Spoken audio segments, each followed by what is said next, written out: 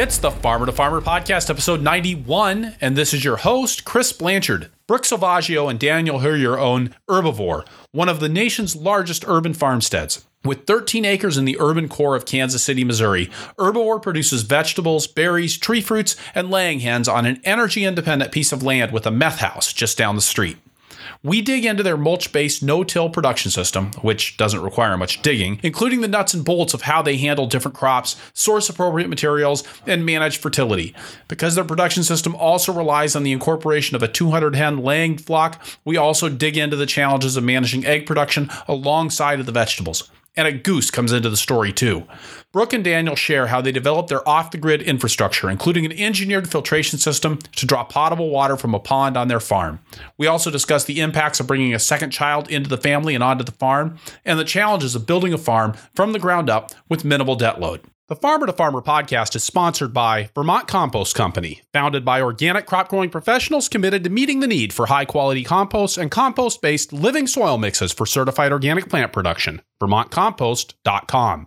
And by BCS America. BCS two-wheel tractors are versatile, maneuverable in tight spaces, lightweight for less compaction, and easy to maintain and repair on the farm. Gear-driven and built to last for decades of dependable service. BCSAmerica.com. Brooke Salvaggio and Daniel Hurrier, welcome to the Farmer to Farmer podcast. So glad you guys could join us today.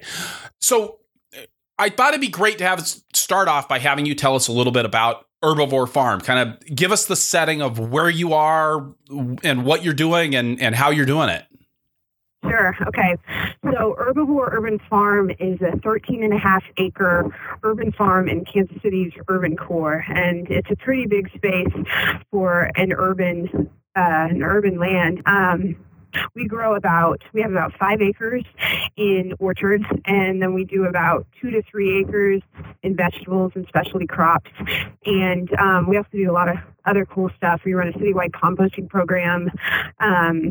We sell at farmers markets around town, and we host lots of volunteers, people living in the city. You know, they have access to a farm. We're close in, and yeah, it's a pretty unique situation. We have some livestock. We have about 200 laying hens that rotate around the farm and fertilize our fields, and we grow using no-till farming practices. So our land has never been, cultivated with a tractor blade. So it's pretty unique.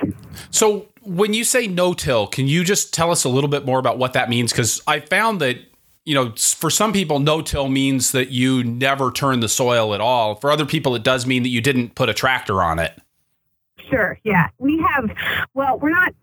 We're purists to some degree, but not 100%. We have never plowed it or tilled it with equipment. When we first got the land, it was pretty thick pasture grasses, fescue, clover mostly. And what we did was we basically mowed it, put down compost and some fertility, and then we layered straw on top, straw about maybe 1.5 feet thick on top of the ground, let that break down. We did this maybe in, August, September, the season before, let that break down all fall, all through the winter, and then we kind of pull back the straw and plant right into the ground. So that's how our system has sort of existed ever since. We will take things like a heavy hoe and turn over beds, and definitely fork out, perennial weeds and things like that. But yeah, no, I guess I would say there's been no equipment run through our beds, and everything's pretty much hand powered. Yeah, so people will no-till into like cover crops and things like that, which they have tilled in to get the cover crops. We're not doing that. We're just we're never breaking the ground. Brooke, you said that your farm is located in the urban core of Kansas City. So can you kind of situate that for us? Yeah, absolutely. So we're about 5 miles east from the city center, I'd say. So it's extremely close in, and that technically is still considered the city's urban core. And around us, we sit up really high on this hill, and it's beautiful land. It's slopes. It's great for orchards. We can see downtown and surrounding city center from some of the higher points on our land. So it's kind of epic feeling. Around us, we have residential neighborhoods and then some light industrial stuff happening. But it certainly, it feels very pastoral when you're out working in the fields, because it is 13 and a half acres. So it's big, and you're definitely, sort of buffered from the city. But at the same time, you're not that buffered. We live in a pretty exciting neighborhood. There's shootings from time to time, and there's a meth house down the street. You got the organic farm, you got the meth house. It's all, so there's sirens, and there's, I don't know, kind of funny things that happen to us every day. That very much puts it in the context of this urban farm, the pastoral in juxtaposition to urban life. And frankly, it's kind of hilarious, so that might paint a little bit of a picture of our farm life. And how long have you been at your current location? Since 2010 is when we started prepping the land. 2011 was our first season in production here. And then before that, were both of you farming at a different location? Yeah, we were. I had started what I call my little mini farm in South Kansas City in a more upscale neighborhood, which that's its own issue. But I did that for 4 years, and about 2 years into that, Dan joined me, and then we got kind of booted off our little mini farm, and that's when we found the land that is now Herbivore. And how did you find your current piece of land? It's very tricky to find as large a piece of land as this in the urban core. But Google Maps actually was a big help. We just sort of did the Google Earth over portions of the city, and we're looking at larger pieces of land, and a lot of times they end up being like parks or cemeteries or something like that, that were, cleared pieces of land. But that in combination, there's like a local county land trust that, has larger pieces of land, and I was looking at some county land trust sites, which often are wooded, and said, hey, what's that really big piece of land over there? And so we found it, the actual physical space that way. But then in addition to that, we looked at the property ownership, and on this site and several other sites that we looked at, there was the same property owner, which was this housing organization called the Housing and Financial Development Financial Corporation, and they would develop low-income housing, senior housing, things like that, back in the 90s and early 2000s, and they ended up getting busted for some money laundering and some dirty practices, and so their whole operation went into federal court and receivership, and all this land, like millions and millions of dollars worth of land, hundreds of acres of land around the city went into receivership, and was just kind of bound up with red tape. And when we approached them, they kind of told us what we would need to do to get that, which ended up not being totally true. But we kind of jumped through all this red tape and had to contact some city council members and really try to pull every string that we could to unwind the red tape around this land. And then finally, eventually, after close to a year of struggling to get it, we finally got it and bought it and, started developing it. It was very much a bureaucratic nightmare trying to get this piece of land. And interestingly enough, in so many ways, it's so urban agriculture. There's all these bullet points as to why it's important, and I'd say we definitely live up to all those bullet points with this piece of land in particular, because during the time the land was in receivership, it was, the city was managing it poorly, just like they do, and they were spending $20,000 a year to keep this place mowed. So that was, they did that for about 20 years. So you do the math, that's a ton of money,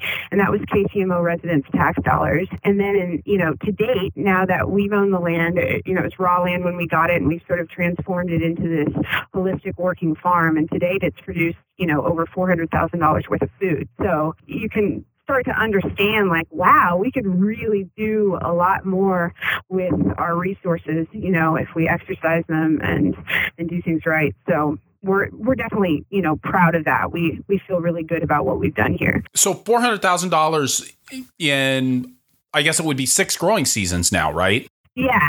So, and that's, you got to understand, this was raw land, and we decided to build it from scratch with our own two hands. So that amount of food was grown without any water or electricity. I mean, no bells and whistles on the farm.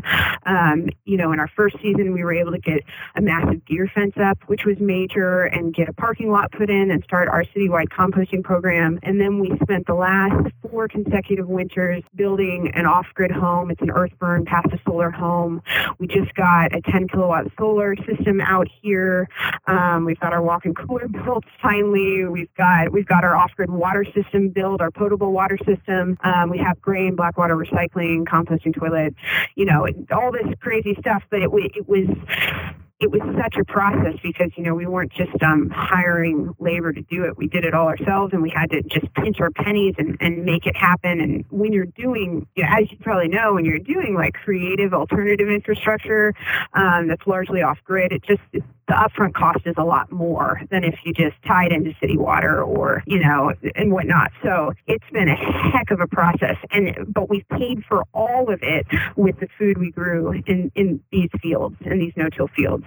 So it's pretty cool. I mean, we didn't take out bank loans. We didn't, access a trust fund or anything like that. Like, we literally paid for it with beets and turnips, Tell me a little bit about why you decided to do all of this stuff the hard way. When I'm talking to beginning farmers, I often point out, and I stole this from somebody else, so I don't remember who, but I always say, you can be a nudist or you can be a Buddhist, but you can't be a nudist Buddhist. You can be, totally. And you're already like being weird by doing organic vegetable farming in the city, and now you're going to add this other layer of being no-till, and now you're going to add another layer of being completely off the grid and water independent. So why? No, I mean, I think we are. I mean, I'm the first person to say that we are just kind of masochistic, and we are psychotic in our environmentalism.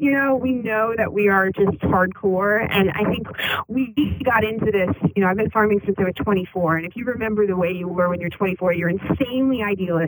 You have a ton of energy, and you think you can change the world. And I'm, 34 now, and I'm very jaded, and I have 2 kids, so I don't believe that anymore. But I did get into this when I was young enough to just think that we could just do whatever we wanted to do, and we didn't have to compromise anything. And Dan was much of the same way, and I don't know.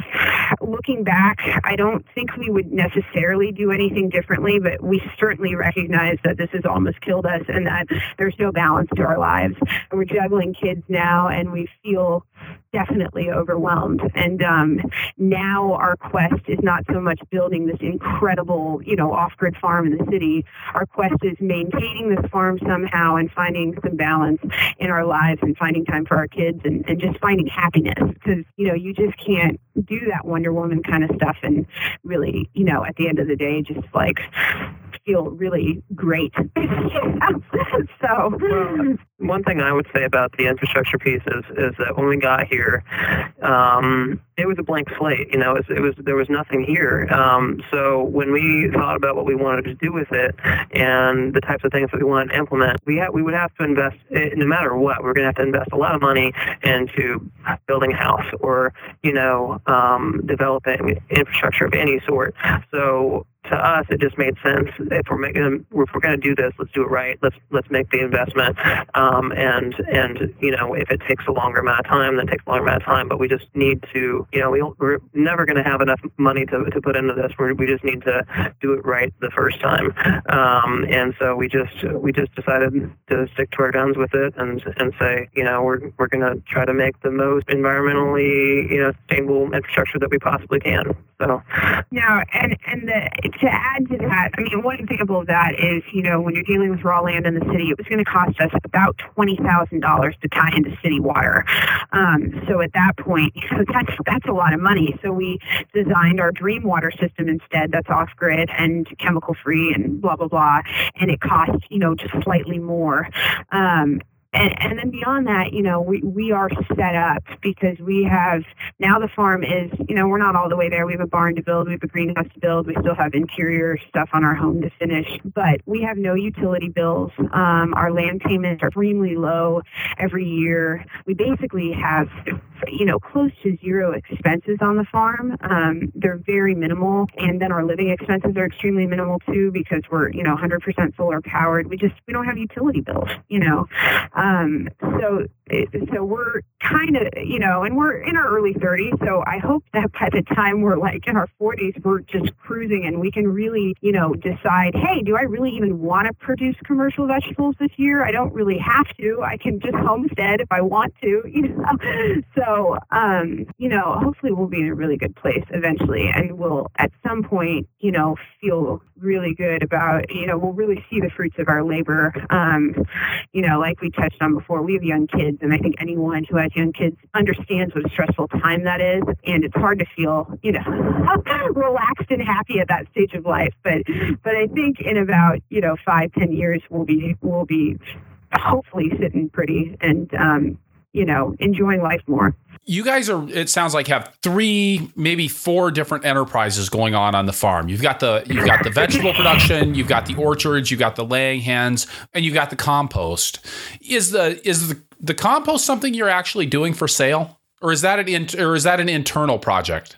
Yeah, that was, again, part of this piece where, here we are farming in the city. We want to be a resource to the community. And we just, see how many resources are wasted, how much food goes down the garbage disposal or gets thrown away and whatnot. So because we're right here in the city, we thought, okay, we're composting all our food waste, both from the farm and in our home.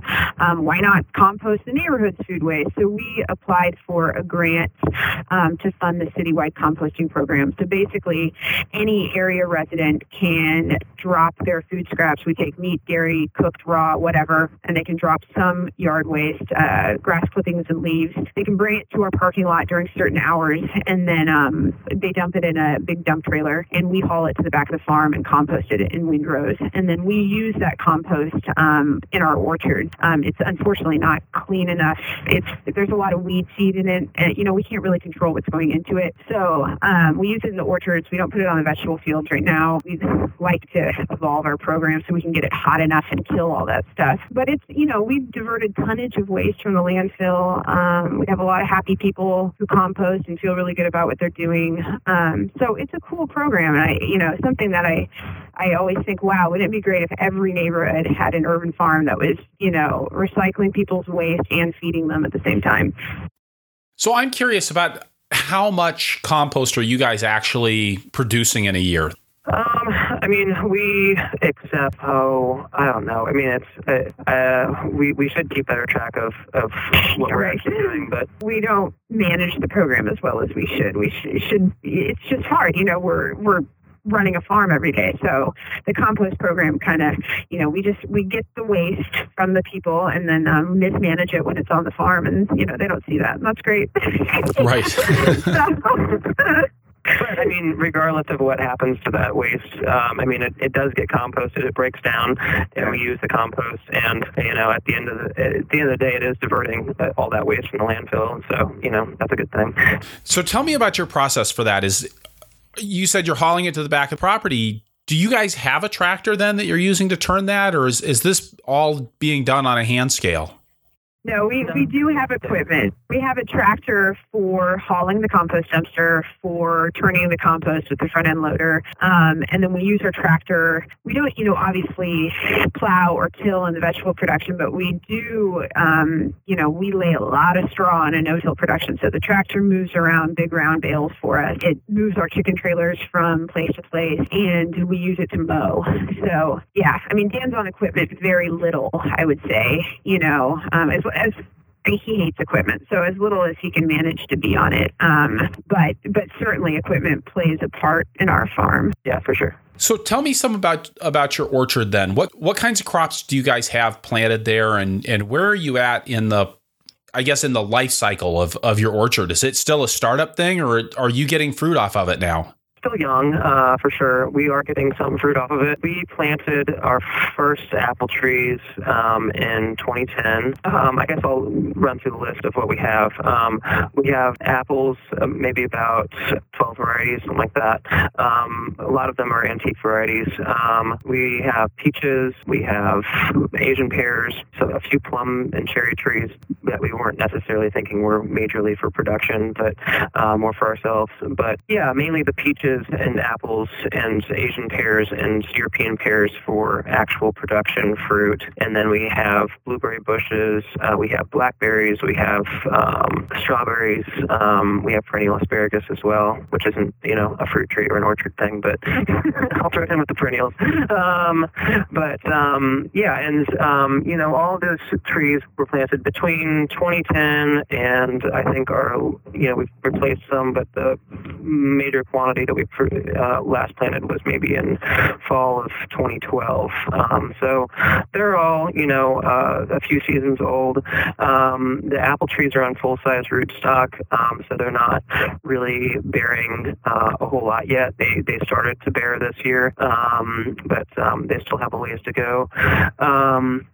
And the peach trees produced a crop this year, and it is a young orchard. And I worked on an apple orchard in Pennsylvania for 2 years before moving back to Kansas City and meeting Brooke and everything. We were on I worked on that orchard for 2 years, and kind of learned a little bit about the trade, but we're still very much figuring orcharding out.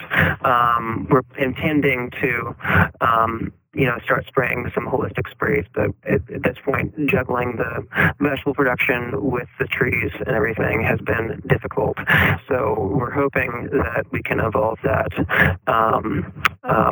and get a lot of marketable fruit. But at this point, the peaches this year, we probably got, I would say, 30% of the total crop to market, and the rest of it, was not sellable for market. So that's unfortunate, and we need to improve that and get more to market for sure. I think every organic farmer knows, who has a few fruit trees, how hard organic fruit production is, especially if you're in the Midwest with the disease and pest pressure we have here with the humidity. It's a learning curve for sure. We're good at growing vegetables and we struggle to grow tree fruit, and it needs to be a full-time job for somebody. And it's, right now it's just impossible because veggies are the bread and butter. That's what pays for our livelihood. So we'll figure it out.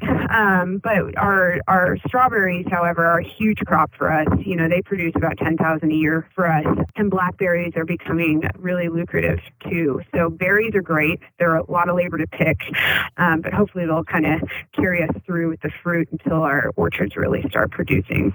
Well, and of course, anything that you want to make a lot of money off of is usually going to be expensive to grow somewhere along the line, whether it's in the production or whether it's in the harvest. So I do think it's one of the hard things to balance when you're dealing with perennial crops is that there's almost always a long investment period before you get the payback. Absolutely. Sure. And we remind ourselves of that because we put a lot of money into the orchards as far as, just the nursery stock. But we very recently purchased, like a $6,000 spray tank and all these holistic ingredients to spray with. And, we spent close to $10,000. And so we need to see that come back at some point. We're keeping our fingers crossed that, actually spraying the trees every couple weeks and following sort of a Michael Phillips kind of regime with his spraying. I hope that works, and I hope in a few years we really see the fruits of that. So let's dig in a little bit more about your no-till vegetable production, because this is really interesting to me, especially being further up north. I think it starts to get a lot harder to do the no-till, but I've run into a couple of people that are doing the same kind of thing that you're doing, with laying down lots of straw, pulling it aside, really kind of relying on the earthworms and the microbes to do the tillage for you.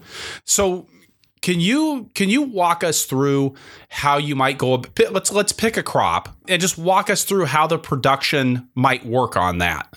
in a no-till system? One of the really interesting sort of methods we use is for cucurbits like summer squash or winter squash. But basically, you'll have a field that is covered in straw.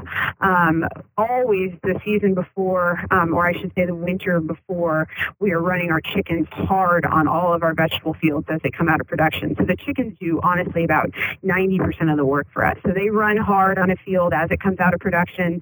They poop everywhere. They scratch up weeds. They eat pests that are left over. They pretty much, they break down all the straw that's on there too. So they're just like creating so much organic matter and creating sort of a clean slate for us. Obviously, we have to go in and dig out dandelions and some perennial stuff, but then we usually remulch depending on what crop is going in there. And so for cucurbits, for instance, you waltz into this field that's covered with straw. You might clean it up a little bit, but then we mark out the beds and we open up kind of, holes that are probably about a foot in diameter. And then we take buckets of compost and we just dump like a mound, maybe one, half a 5-gallon bucket, depending winter squash or summer squash. And we do this in a real like systematic, kind of factory fashion moving down the line. And then we pat down the compost and we plant the seeds right in the compost mound and cover it with row cover. There's no irrigation in our no-till system whatsoever. And so they sprout under the row cover and do their thing, and the straw suppresses weeds, and they've got their little mini mounds, that they're growing in, and things do really well, usually. So it's pretty cool. And you can talk about direct-seeded. Yeah. So for direct-seeded stuff, basically the situation that Brooke described where we have a field that has been kind of worked down by chickens and stuff, and then we'll relay straw and everything. And for direct-seeding stuff, we'll probably lay the straw a little bit thinner because what we'll ultimately end up doing is pulling back, exposing a 4-foot bed, exposing an area that can, then be furrowed and seeded. And so we'll expose the entire bed 4-foot width, and then take we like to use just a hoe that's a kind of a skinny hoe and drag that down the row and make a furrow with a hoe kind of on its side. And then we'll make a furrow and direct feed into that, and then you have the aisleway nicely mulched because you pulled back all that straw, and it's thicker than in the aisle and exposed in the bed, and then you hand weed in there. And we'll add compost. When we seed the crop, we'll actually, instead of bending down and covering things back up with the dirt that we've kicked up, we'll put down land compost on top of the little seeds, and then that helps with the germination and everything, and gives them some fertility to work with, in addition to what's already there. I mean, that's kind of how it goes. And if we try to keep things well weeded throughout the season, but if things get weedy at the end of it, then the chickens will work it. There's a nice rooster crow. And the chickens will work it down again. So when you're doing a direct seeded crop, then you said you pull the mulch off the bed. Are you remulching those direct seeded crops, or does the mulch stay off for the rest of the season? The mulch then stays off. So the mulch is removed from that 4-foot wide bed for the season, and it's just piled heavy in the aisles, which is nice. Suppresses weeds and just makes, like a nice area to walk down and harvest and deal with. So, but just by virtue of the soil never having been tilled, we don't need to irrigate. So even though those beds are totally exposed, because the soil structure is intact, it retains moisture so much better. It also drains better too. And our soil is not good. I might give the impression that it is. Like one of our fields is a former baseball diamond. We have heavy excavated clay, and even though we often bitch about how incredibly labor-intensive no-till is, I don't think we could have, plowed the fields we're growing in. I think it just would have been it just would have been a mess, and we would not have grown successfully in them. So this system really allows us to grow in pretty poor soil. And, this year, for instance, we grow a lot in a small space. We were able to make probably about $45,000 off, a half an acre, in production, so of veggies. So, I mean, it when it works, it really works. And even with that 45,000 and half an acre, our crops, they did nominally this year. I mean, they didn't really thrive. So, I can't imagine what it would have been if they had been, just awesome. But it is a cool system. It's so different. It's so foreign. It's so scary when you first start because you think, how can I just put this plant in this hard ground or put this seed in this, compacted earth that's never been worked? It seems bizarre. And then yet it just, things thrive. So we don't read anything, so we don't have time. We don't go to workshops or talks. We're just we're kind of these curmudgeons out here. So we've largely created our own systems. I don't know what other no-till farmers are doing. I don't know if there are other no-till farmers. I have no idea what other people do, but we have this system that works for us, and I'm starting to think maybe there's something to it. Maybe other people ought to know about it. We do treat every crop differently. It's not like all direct seeded crops we treat exactly the same way. Usually that, what I described to you is what we do. Like some things, like if we're putting in onions, we'll often clear off the bed to plant and make those furrows and things like that. And then we'll come back in and mulch because they sit in the ground for such a long period of time and compete poorly with weeds and things like that. So it just depends on the situation, really. And you must be going through a whole lot of straw. I'd say when we scaled back our production a lot this year because we had no apprentices and we had a new baby. So when we're in full production, which is about in vegetables alone, we use a lot of straw in the perennials too. So there was a point in time where we were using close to, 70 bales in a year, 70 big round bales, 70 to 80. And that was including, an acre and a half to 2 acres in veggies, and then a lot of different perennial projects. So yeah, we go through a lot when we're in full production, but it's relatively the cost compared to what we make. It's like maybe the straw costs us $3,000 for the season, but you're also making close to $100,000. So it's just, it's really a small farm cost. So where are you getting your straw? So we've got a couple of different growers that we work with. There's a lot of wheat farms around Missouri and Kansas, common crop. We have one guy that's certified organic that we get it from, and he doesn't always have enough for what we want. Initially when we were trying to kill the plots, we would get 80 round bales at a time, and that would mulch out and kill acre and a half of space if we had just bare ground grass. Now that we're renewing those plots and everything, it's actually much less straw than that, easily. A third of that probably. A certified organic guy doesn't always have what we want. We had a really rainy season last year, and he didn't have any straw for us. And then there's a conventional grower that we have gotten straw from, and straw is tricky because it can have a lot of wheat seed in it. It can have wheat seeds. It can have a lot of different issues. So you have to be careful about what source you're getting it from. And we found a conventional grower who has really good quality straw. He keeps the wheat seed out, but there is some wheat seeds that we can deal with. But the wheat seed, if you have a field of straw that's laid out there and there's a ton of wheat in it, then you can end up with a nice cover crop of wheat. Right, which isn't necessarily what you want when you're trying to grow cucurbits. Yeah.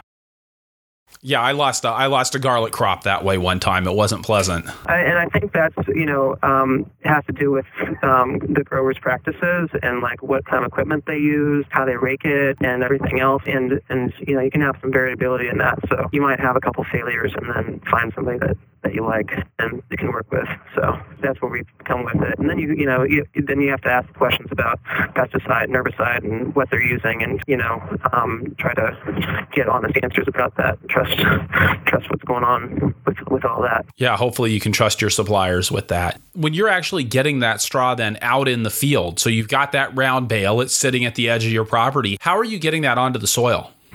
That was one thing that we found we did need the tractor for, was just physically moving those bales around, moving big round bales around that might be, as much as 1,200 pounds, just getting them from place to place. Now, Brooke and I are quite a team, so we have actually rolled those up onto trailers and, hauled them behind a truck and then rolled them back out onto a field and everything. But, yeah, that's how we get them to the field. And then we have to break them down from there and actually take armfuls of straw and lay it out and all of that. So it's very labor intensive for sure. I mean, in a perfect world, you try to do a lot of straw laying over the winter on nicer days, just scheduling time to prep the field so that you're not inundated with everything in spring. And this winter, because I was going to have a baby in April, I had a baby at the end of April, I made sure that in my pregnant state this winter, I laid and prepped all the field so that we could really just walk in and plant when it came time. So, and that was awesome. That made our life so much easier. I mean, that's the reason we actually had crops. They actually got in the ground because we saved so much time and labor with laying straw in the winter. And also, one thing I will say about the no-till system, I often hear normal farmers that till say that they can't get in the field, in the spring. They're trying to plow, they don't want to, they're trying to plow at the right time or till at the right time and not till when it's too wet. They can't get in and it's too wet. They're waiting for it to dry out and weather conditions aren't right. Well, if we have everything laid out like that, then we can go in whenever we want and plant. We're never hindered by, the amount of moisture since we're not tilling in that way. So there's really just never been a time where we could not get in the field. I mean, we have been, it may have rained like 6 inches the night before or something, and we're able to get in the field and plant the next day. I mean, it's awesome. Or there could be snow on the ground, and sometimes we're able to get in and put transplants in or something. But it's great to not be sort of held up by that. Are there crops that you guys don't grow because you're doing this no-till system? There are absolutely crops we don't grow, but not necessarily because of no-till. I'm trying to think if there's anything that we don't grow specifically because of no-till, and that would be no. Oh, I think that peas, for some reason, peas don't like no-till. There's certain crops that don't seem to like it as much, but most crops do pretty well with it. I would say, really the only things we don't grow is more because we are very stubborn and we refuse to spray anything, including, certified organic pesticides like BT. So we stopped growing heading brassicas like broccoli and cauliflower, things like that. Mostly because they do take up a lot of space for one, and we have a pretty small production, but also we just didn't want to be spraying anything that might kill beneficials. So we do grow a lot of brassicas, but just not those ones in particular. And that's really more the issue, that we won't grow something because maybe it'll force us to use a practice that we're not 100% happy with. And I assume then you guys aren't using any black plastic on the farm either? No. Nope. And do you have high tunnels in production? So we are just we're so anti-plastic. Every farmer we know is in love with high tunnels and loves season extension. They're building them left and right. Frankly, a lot of the farmers around here do not know how to grow in the field. They only know how to grow in a tunnel. They've just gotten so spoiled by that controlled environment. And we're the opposite. We love growing in the field. We want to use as little plastic out here as possible.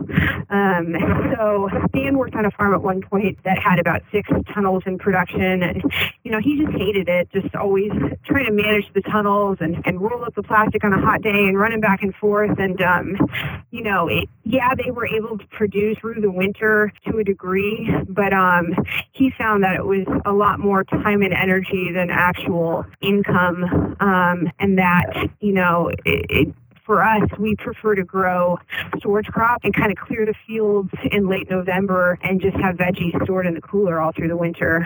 We feel like we have just as much food, if not more, than if we were growing in tunnels. Yeah, and one thing I would add to that is, there's a lot of northeastern growers that are very much justified in growing in a tunnel because the season's just simply a lot shorter. But, here in Missouri, it's a pretty long season. We're still pulling stuff out of the field. We will continue to pull stuff out of the field probably in late November and early December. Sometimes we have to pull it a little bit earlier than that. But yeah, I mean, we're still producing out here. We'll have storage crops, through most of the winter, and then we'll start having spinach and asparagus in April. So it's a long growing season, and I don't think it's totally necessary to have a tunnel, So what other kinds of things, I mean, you said you're not doing sprays for pest control. You mentioned that you're doing row cover for your cucurbits. Yeah, we like our row cover. We like physically keeping the pests off.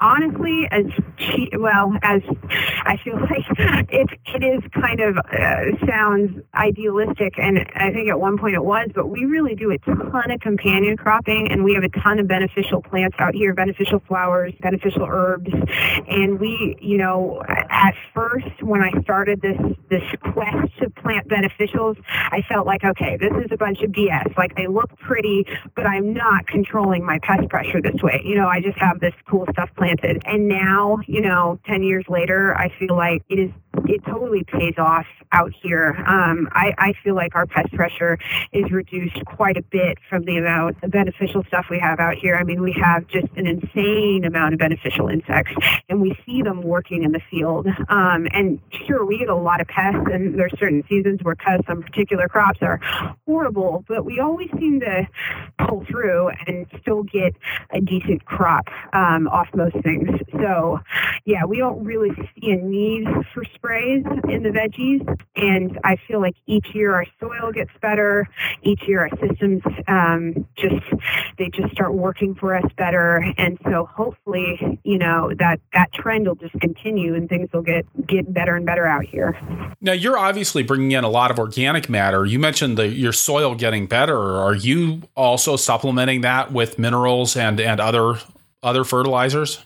No, we love, this idea of just physically running the chickens on the beds. That's all of our fertility.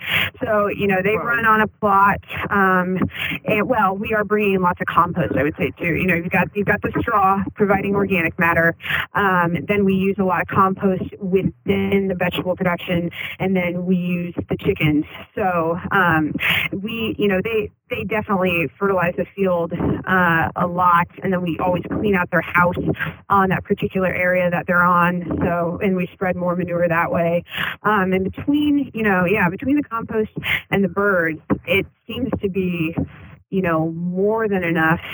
We haven't had to do any special amendments yet. We do lime maybe we've limed once out here. We've been here for 6 years, entering our 7th season. So eventually we'll probably have to adjust the pH again. But yeah, we haven't added a lot of minerals to date. And they say, I don't know who they is exactly, but they do say that in a no-till system, things kind of balance out, so you don't have to add as much stuff as you might in a more worked-tilled sort of situation. And we've talked a lot about production. Where do you guys take your produce to sell it? We used to have our own farmers market that we'd run. That's like the 5th business that we run, right? But we used to have our own farmers market that we would run. It was a Friday night market, and Brooke started it her very first season growing, and it was very successful. It was an indoor market. It was called Bad Seed, and we were known as the Bad Seeds. And then we closed that down last February when we were preparing to have a new child, and figured that we couldn't any longer juggle all this stuff that we're doing and had to pare down somewhere. So we cut our vegetable production in half. We closed that business, and now we're selling at organic farmers market here in Kansas City. It's called the Brookside Farmers Market, and we sell really probably like 90% of what we grow at the farmers market, and the other 10% we'll get rid of on CSA, and which is we do our CSA on trade. It's all trade. Services that we're trading. We traded for midwife for a new child, and then we also do some restaurant sales and things like that. With that, I think it's a good time for us to stop, take a break. When we come back, I want to talk to you guys a little bit more about how you're managing your labor in what sounds like a very labor-intensive operation. Yeah, absolutely. All right. So we'll be back after we get a word from our sponsors, just a couple minutes with I'm going to get it right here, Brooks Savaggio and Daniel Herrier. The Farmer to Farmer podcast is made possible with the generous support of Vermont Compost Company, makers of Fort V and Fort Light potting mixes for certified organic transplant production. And while it may seem early to be thinking about next year's greenhouse season, you don't want to miss participating in Vermont Compost Company's fall pre-buy program. When you order Vermont Compost potting soil for next year's growing season, you can save significantly on the finest potting soil that I personally have ever used. There are many great options for significant savings. Vermont Compost Company organizes shared truckload weeks, where they organize and group orders by state or region. When you place your order to ship on one of these shared truckloads, they offer discounts on the purchase of your potting soil, plus they consolidate the orders, so growers also save on shipping fees. If you want to get the best possible deal on Vermont Compost potting soil, order a full truckload. This is what we used to do on my farm. If you don't need a full truckload yourself, get together with your farming friends and neighbors and order a full truckload together. This option offers the best possible price per sling bag or pallet and the best possible shipping rate. It's also the best option for growers who are a great distance away from Vermont. Growers who pre-buy full truckloads often end up paying a price for their sling bags that is lower than what growers pay for a sling bag picked up in Vermont. The fall pre-buy program runs September 21st through December 21st. For more information, visit the website, vermontcompost.com. Bandwidth for the show is provided by BCS America. BCS two-wheel tractors are often mistaken for just a rototiller, but it is truly a superior piece of farming equipment. Engineered and built in Italy, where small farms are a way of life, BCS tractors are built to standards of quality and durability expected of real agricultural equipment, the kind of dependability every farm needs. I've worked with BCS tractors for over 24 years, and I wouldn't consider anything else for my small tractor needs. And I'm not the only fan. More than 1.5 million people in 50 countries have discovered the advantages of owning Europe's most popular two-wheel tractor. And these really are small tractors with the kinds of features found on their four-wheel cousins and a wide array of equipment. Power harrows, rotary plows, flail mowers, snow throwers, sickle bar mowers, chippers, log splitters, and more. Check out bcsamerica.com to see photos and some really cool videos of BCS in action. bcsamerica.com. All right, and we're back with Brooks Savaggio and Daniel Herrier. You know, you guys have described a system that sounds extremely labor intensive. Everything from, getting the mulch out on the ground, pulling the mulch off the ground, trying to manage these other aspects of the farm, the chickens, the orchards. What are you guys doing for labor? Besides yourselves, of course. So, right. Yeah, we're killing ourselves. That's number one. We're in the field a lot. But what we've done from the get-go, and I will say this is the first season that we've moved away from this labor system, but we were hosting a pretty full-on apprenticeship. We had close to about, depending on the season, 75 to 90 hours of labor out here a week. And it was all in trade. It was not paid labor. Some of it might have involved stipends, but most of it was trade. So that was, obviously huge for us when we were building our farm and needed to squirrel away every penny. We couldn't really pay people hourly. But our apprenticeship program, at one point we would have about 4 bodies in the field. The way we did it was, Dan mentioned the Bad Seed Market that we used to run. Well, that was a brick and mortar building, and it also served as our apprentice housing. So we had 2 bedrooms down there. We housed 2 apprentices there. And because we couldn't pay them, this was even pre-stipend days, they would work on the farm 30 hours a week in exchange for housing and vegetables. And because it was 30 hours, we'd sort of scrunch it into 4 days a week. So they had 3 days off to have a part-time job. And that worked out because Bad Seed was, in the heart of downtown. There's a million bars, restaurants, just a ton of retail businesses. They could find a job, walk to work, and work on the farm on the other days. So, it was nice for a lot of people who were not looking for that middle of nowhere farm experience. Like, they still wanted to live in a sort of hip urban neighborhood and be young, but also get this experience on a farm. Then in addition to that, we would do something called a volunteer apprenticeship, which was 15 hours a week in exchange for food and education. And back in those days, we used to host, formal workshops 1 to 2 times a month and really kind of push the education piece since we weren't providing, actual pay. And yeah, that got us a lot of help out here. And we did that for pretty much a system similar to that for the first 5 years. And now in our 6th year, we closed the bad seed, lost our apprentice housing, and, had a baby. So we had to sort of just be apprentice free this year. And this is the first time Dan and I have tackled our production by ourselves with a baby literally in tow, strapped to our back. And it is amazingly somehow worked out, but that's largely because, our systems just have gotten so much better and more streamlined every year. What would have taken us, they're in first year no-till, my God, like working with this soil that is rock hard. You can't even run, you can't even make a furrow with a tool. The tool will not even go into the soil. So, over time of building our soil and learning our systems, we're just able to do things, in some cases 20 times faster than before. So then the evolution is that we will get some sort of apprentice housing figured out this winter so that next year we do not have to do this apprentice-free thing with a baby, and kind of just build the apprenticeship back up again.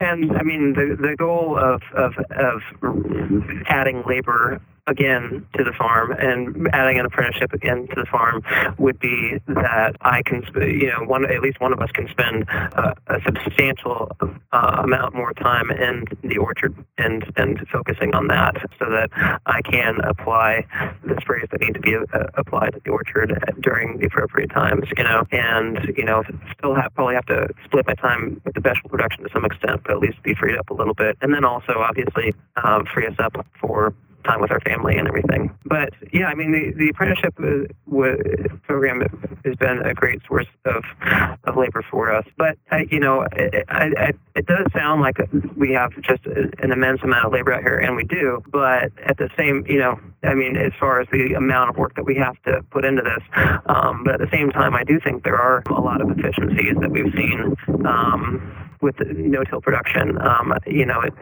think that there are areas where we save time compared to tilled farms, even though that there are other things that tilled farms do that are more labor efficient.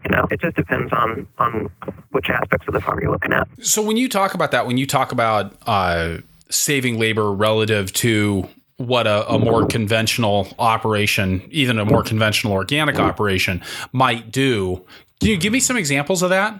Well, I certainly feel like, and maybe this is arguable, but we're certainly saving time on weeding by having the mulch in place. Now, then again, I've seen a lot of farms that operate without intensive weeding, like they kind of just have weedy fields. But, our fields stay weeded a lot better because of the mulch, and we're in there a little bit less. It's probably the most obvious one.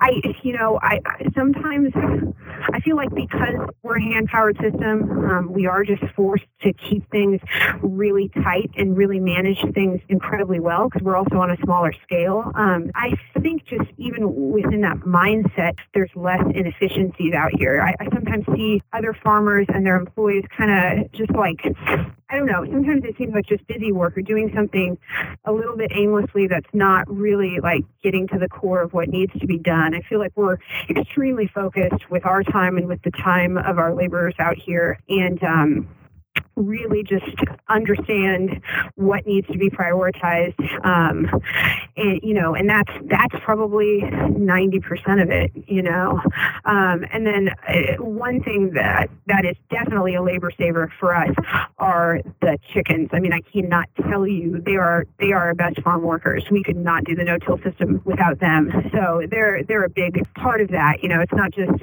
human bodies, it's the feathered ones too that are saving a lot of time for us and doing a lot of good. So tell me a little bit more about how you're actually managing the chickens. You mentioned that you guys have some trailers, and then when we were on break, I heard you mention something about the electronet and trying to keep grandma and the baby away from that. Yes. So we have 2 flocks of chickens at any given time. The flocks are roughly about 100 birds, and they live in trailers, movable trailers. The trailers are fairly small. It's just meant to house the birds at night because they're on pasture all day. And so we use electronetting, and we basically just move the chickens around the farm. During the off season, obviously they're in the vegetable fields, the vegetable fields just as they come out of production. Like for instance, they just prepped where we're planting garlic. We've gotten them off there. Now they're in another field prepping for spring crops. But the two flocks move to different areas, and they're generally in about a sixth of an acre area. Sometimes we'll do it smaller and kind of pulse graze them and move them more often, but they'll work the area down. Sometimes they're there for 2 to 4 weeks, depending on what the situation is. And like I said before, every time before they move, we clean out their house onto that area and spread all the manure from the house. And it's great, with the Electronet, we're able to move them around pretty quickly and efficiently, and keep predators out and keep them in, as long as the tractor's running. The trailers are fairly easy to move, but it's certainly a juggle. It's another element too, because you have to obviously time things. Sometimes it's too wet to move the birds, or weather gets in the way, and it is one more element to always be thinking about, like how are we working the birds right now. During the on season, the birds are usually fertilizing the orchards. They're in the peach orchards in the spring, then they move to the apples. Sometimes they're just in large, pasture areas, but for the most part, they're always aiding some crop. And then are you guys harvesting and selling the eggs, I assume? Yeah, eggs are a huge thing for us. So in the spring, we have about 80 dozen eggs a week. And then obviously that starts to fiddle out as the season goes on. But we have eggs every week, and that's a huge draw for customers. I feel like there's a lot of people who come just for the eggs, and then they might buy a few vegetables because of that. So I happen to know, because we did eggs on my farm, what a complete pain it is to try to wash those and get them ready for market and meet those standards that customers have. What's your process for doing that? It really worked out nicely when we had apprentices, because they would get trained to chicken care. So they would feed and water the chickens in the morning, which is a fairly, it takes about an hour when you've got two big flocks. And then at scheduled times throughout the day, they will collect the eggs. And then at the end of the day, they're watering the chickens again, making sure everybody's okay, collecting the eggs for the final time, and then they're cleaning them and packaging them and putting them in the cooler. So, when apprentices are here, it's awesome. We don't even have to think about it. This year was, we didn't have apprentices, so we've been doing chicken duties every day, and that has been, it's crazy. It's hard to pull yourself from the field, stop what you're doing, and go collect eggs before they eat them all, and then at the end of the day, when you're so tired, clean them. And often what would happen we would have buckets of eggs pile up, and then we'd be cleaning, sitting down at midnight on a Saturday, cleaning 80 dozen eggs or something. We don't want to be in that position again next year. But as long as there's apprentice labor, it really, it works out nicely, and we just schedule that into their time. And I'm just curious, what kind of price are you getting for your eggs? $6 a dozen. Wow. Right. They're fed certified organic grain. Other farms doing the same things are now asking more. Another farm at our market is going to charge $7 next year. I would like to charge $7. It's not like the birds, after the cost of grain, the eggs don't make a ton of money. But we really want to keep our food affordable for people. So we really strive to keep our prices as low as we can. And we more have the approach, okay, we need to make our systems more efficient so that, we can keep our prices low. But the birds, we look at the eggs as a perk. I mean, they are really here to enhance our vegetable production and enhance the farm. So, the eggs in so many ways are just a bonus. Do you guys have predator problems? Yes. I don't think that we have as intense predator problems as some of the rural farms do. But we definitely have owls. We definitely have hawks trying to prey on the chickens. And, we definitely would have, we definitely have raccoons that would attempt to prey on them, and possums and things, but not too many foxes. We have had fox issues in the past. But the electronetting keeps anything, that's on the ground pretty much at bay. Our main concern with predators is definitely the owls and the hawks. What are you guys doing about those? if anything? It's not as big an issue with the full-grown chickens. When the hens get larger, the owls, I don't know, they go in at night. They don't tend to attack them too heavily. If they have plenty of other food, it's probably easier to get around as far as rabbits and mice and things like that. But yeah, so the full-grown hens is not as big of a problem. When they're small, then they'll be preyed upon by owls and hawks. And our solution to that, which we figured out last year really, is to have a goose in with them, and the goose really acts as a good protector against the owls and hawks. It's full-grown goose, and he keeps them at bay pretty well. We still have had some predation on them. We have a new flock out right now that has had some predation issues over the past couple of weeks, but I'm sure that there would be much more if we didn't have the goose. Like that, the goose. I've never heard of that before. We used to keep a donkey with our sheep, but I like the idea of keeping a goose with your chickens. Yeah, it's great. I mean, it was by accident. We used to have geese on the pond and ducks as well, and all of them got eaten by foxes, and there was one left, so we just threw him in with the chickens, and he's been traveling with the chickens for it's been maybe 4 years now. And so, by accident, we figured out he was an excellent guard animal, and he's the reason that we don't get near as many hawk attacks and things like that, and even the owls at night too. So the goose is awesome. He attacks us too, so you have to put up with a lot of torture every day from this obnoxious goose, but it's worth it. A year ago, last fall, when we put a young flock out, we had the goose in with the older flock of birds, and the younger flock just went out, and we were having owl issues very badly on them just that particular fall. And so we were like, well, let's try putting the goose in there, and it stopped immediately. And so that was great. And this, like I said, this fall we've had a little bit, but it's strictly managed by the goose. Now, you mentioned that you guys buy certified organic feed for your chickens. Are you guys a certified organic farm? So we are not, and that's a good question. A lot of people ask us about that. But we basically on our farm follow certified organic practices and in many ways go above and beyond.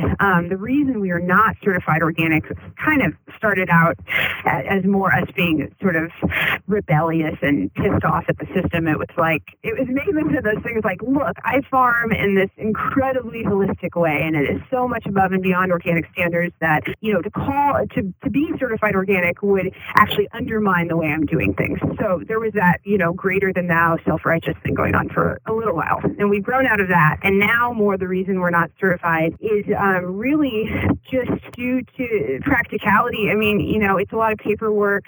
It's a lot of time. We've been farming for 10 years now. We're a very popular farm in the Kansas City area. We've built up a really dedicated customer base. Many of them have been to our farm. We're extremely accessible. People know us really well, and they know the way we grow. And so it's not really necessary for us to be certified in order to move our product. That said, however, we would like to eventually get certified, just more now to have all of our T's crossed. We sell at a big market downtown next to a lot of wholesalers and conventional growers who are either, buying produce or growing it and spraying the heck out of it. And if anyone walked up to them and said, do you spray or are you organic? They'd say, no, I don't spray. Of course this is organic. And, they'd come up and ask us the same thing. And I'm saying, no, I don't spray. Yes, this is organic. And without that, that certified organic stamp of approval there, I feel like what makes me really that different from those guys who, I feel like it is, as a consumer, it's really nice to know that the farm you're buying from has that certification. So once, we are a little more set up here, we will actually go through that process. Yeah, and I would say it's mostly logistical, like we don't have a barn right now, so, like weighing out the produce to get the amounts that we're harvesting and then selling and everything, and keeping track of all that paperwork when we're just barely making it in this like house that is kind of sort of set up on our farm, and we just need more to be more set up, more have more infrastructure, have the logistical bells and whistles chemicals that we would need to complete the processes that, certified organic demands.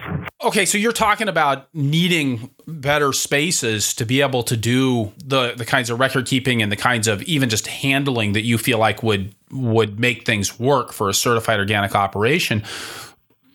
But you also said that you've put a lot of effort into the infrastructure that you've got. So maybe you could tell us a little bit more about what you've done with the infrastructure that you have.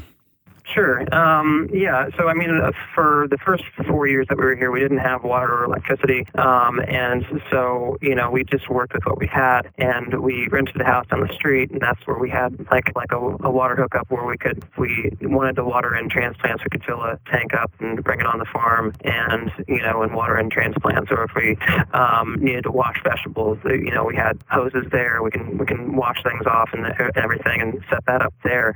But like actual on-farm, we did not have water or electricity for a long time.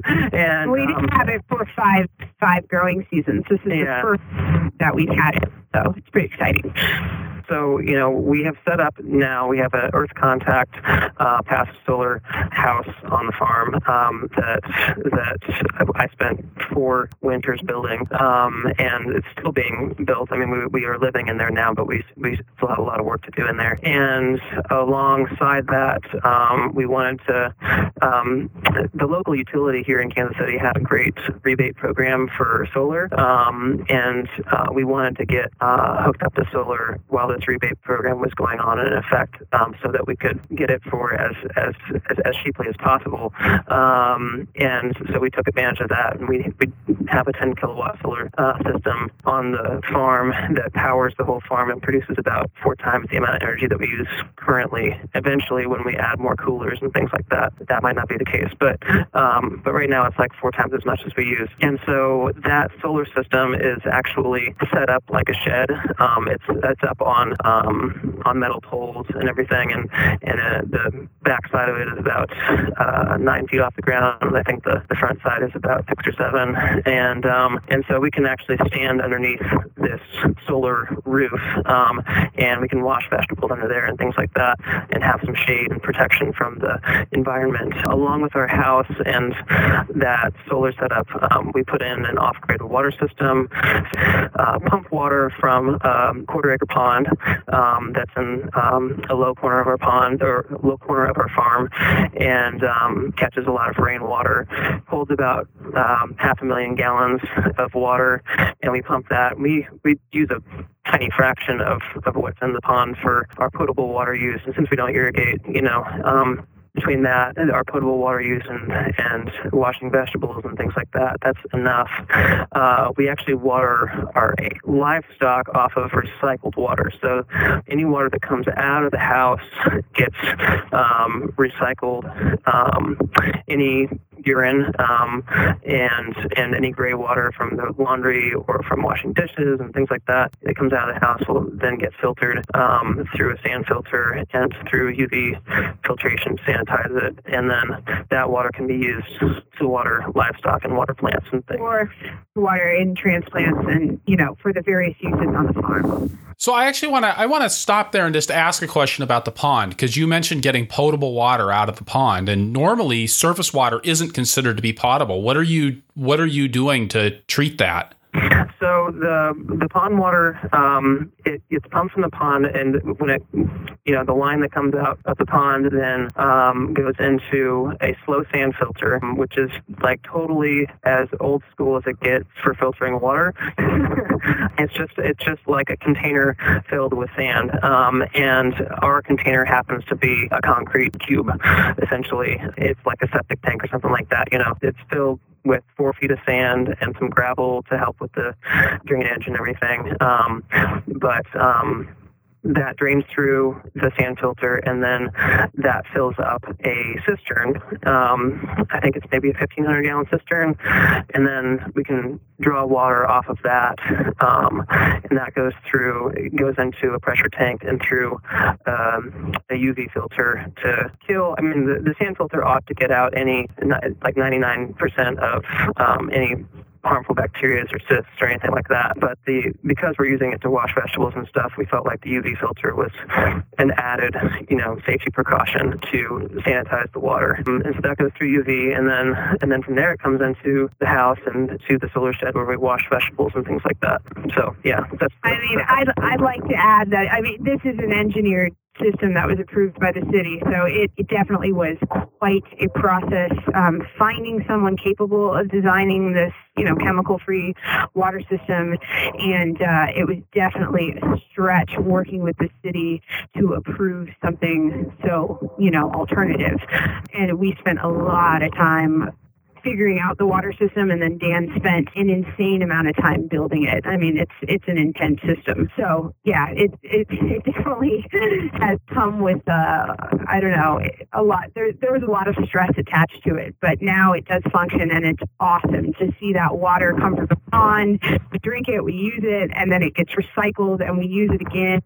It's so cool. Thanks for taking the time to explain that. I just think when I hear potable water from a pond, it pushes all of my food safety buttons. So was there other infrastructure that you wanted to talk about? Yeah, we threw a walk-in cooler into a shipping container, 20-foot long shipping container, insulated it and built that out with a cool bot and everything. But right now we're trying to get underway the construction of a barn that the ground level will be built out of shipping containers and bermed into a hill, so that the ones that are actually there'll be 6 shipping containers that are actually buried into the hill, and they will be super insulated. So when we use those for walk-in coolers, they'll be extremely efficient, and it'll have a loft on it as well that's more actually wood framed, and we're going to use that. And once we have that piece of infrastructure in place with the loft and everything, then we'll be able to actually think about possibly certifying organic and having those, just the space and the setup to make an efficient record-keeping system and doing the things that we need to do to take that under. With that, I think that would be a good time for us to turn to our lightning round. Cool. And I'm going to start with you, Daniel. What's your favorite tool on the farm? Well, Brooke mentioned my hands, and I thought that was a good answer, but maybe more than my hands even. I really like this little tiny hoe that we have. It's like a very small hose, and it's made by Rogue.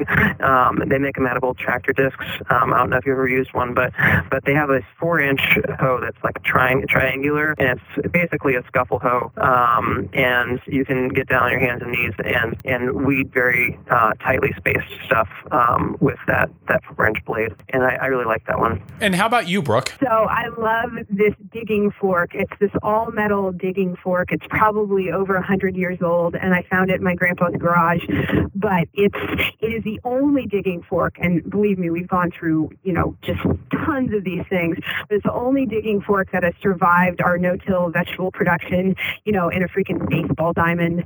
So, it's tough stuff, and it's only got 3 tines now, but it still outworks all the other forks, and it's the go-to fork for just about any digging job. So that's my favorite. And Daniel, what's your favorite crop to grow? I would have to say melons. I really like, I don't know, I like eating melons. I like having success at growing them. They weren't successful this year, which was frustrating, but I love growing melons. I think they're a hard crop to grow. I find it challenging, but very rewarding. And Brooke, your favorite crop to grow? I have a lot, but eggplant's sort of my long-standing favorite. I adore growing eggplant. I just love harvesting, big, voluptuous, glossy fruits. They're just so heavy and weighty, and we grow a lot of different varieties. I'm Sicilian, so I love preparing eggplant. I love eating it. I love growing it. Eggplant is fun for me. So. And Daniel, if you could go back in time and tell your beginning farmer self one thing, what would it be? Oh gosh. Well, one thing that I've always maintained is don't get into debt, or try to avoid debt as much as you possibly can. And I think that there are some instances where it's necessary, and we sort of went into debt over the land, but if you can try to avoid debt and just keep things within your means, live below your means, then at the end of the day you're gonna come out okay around that.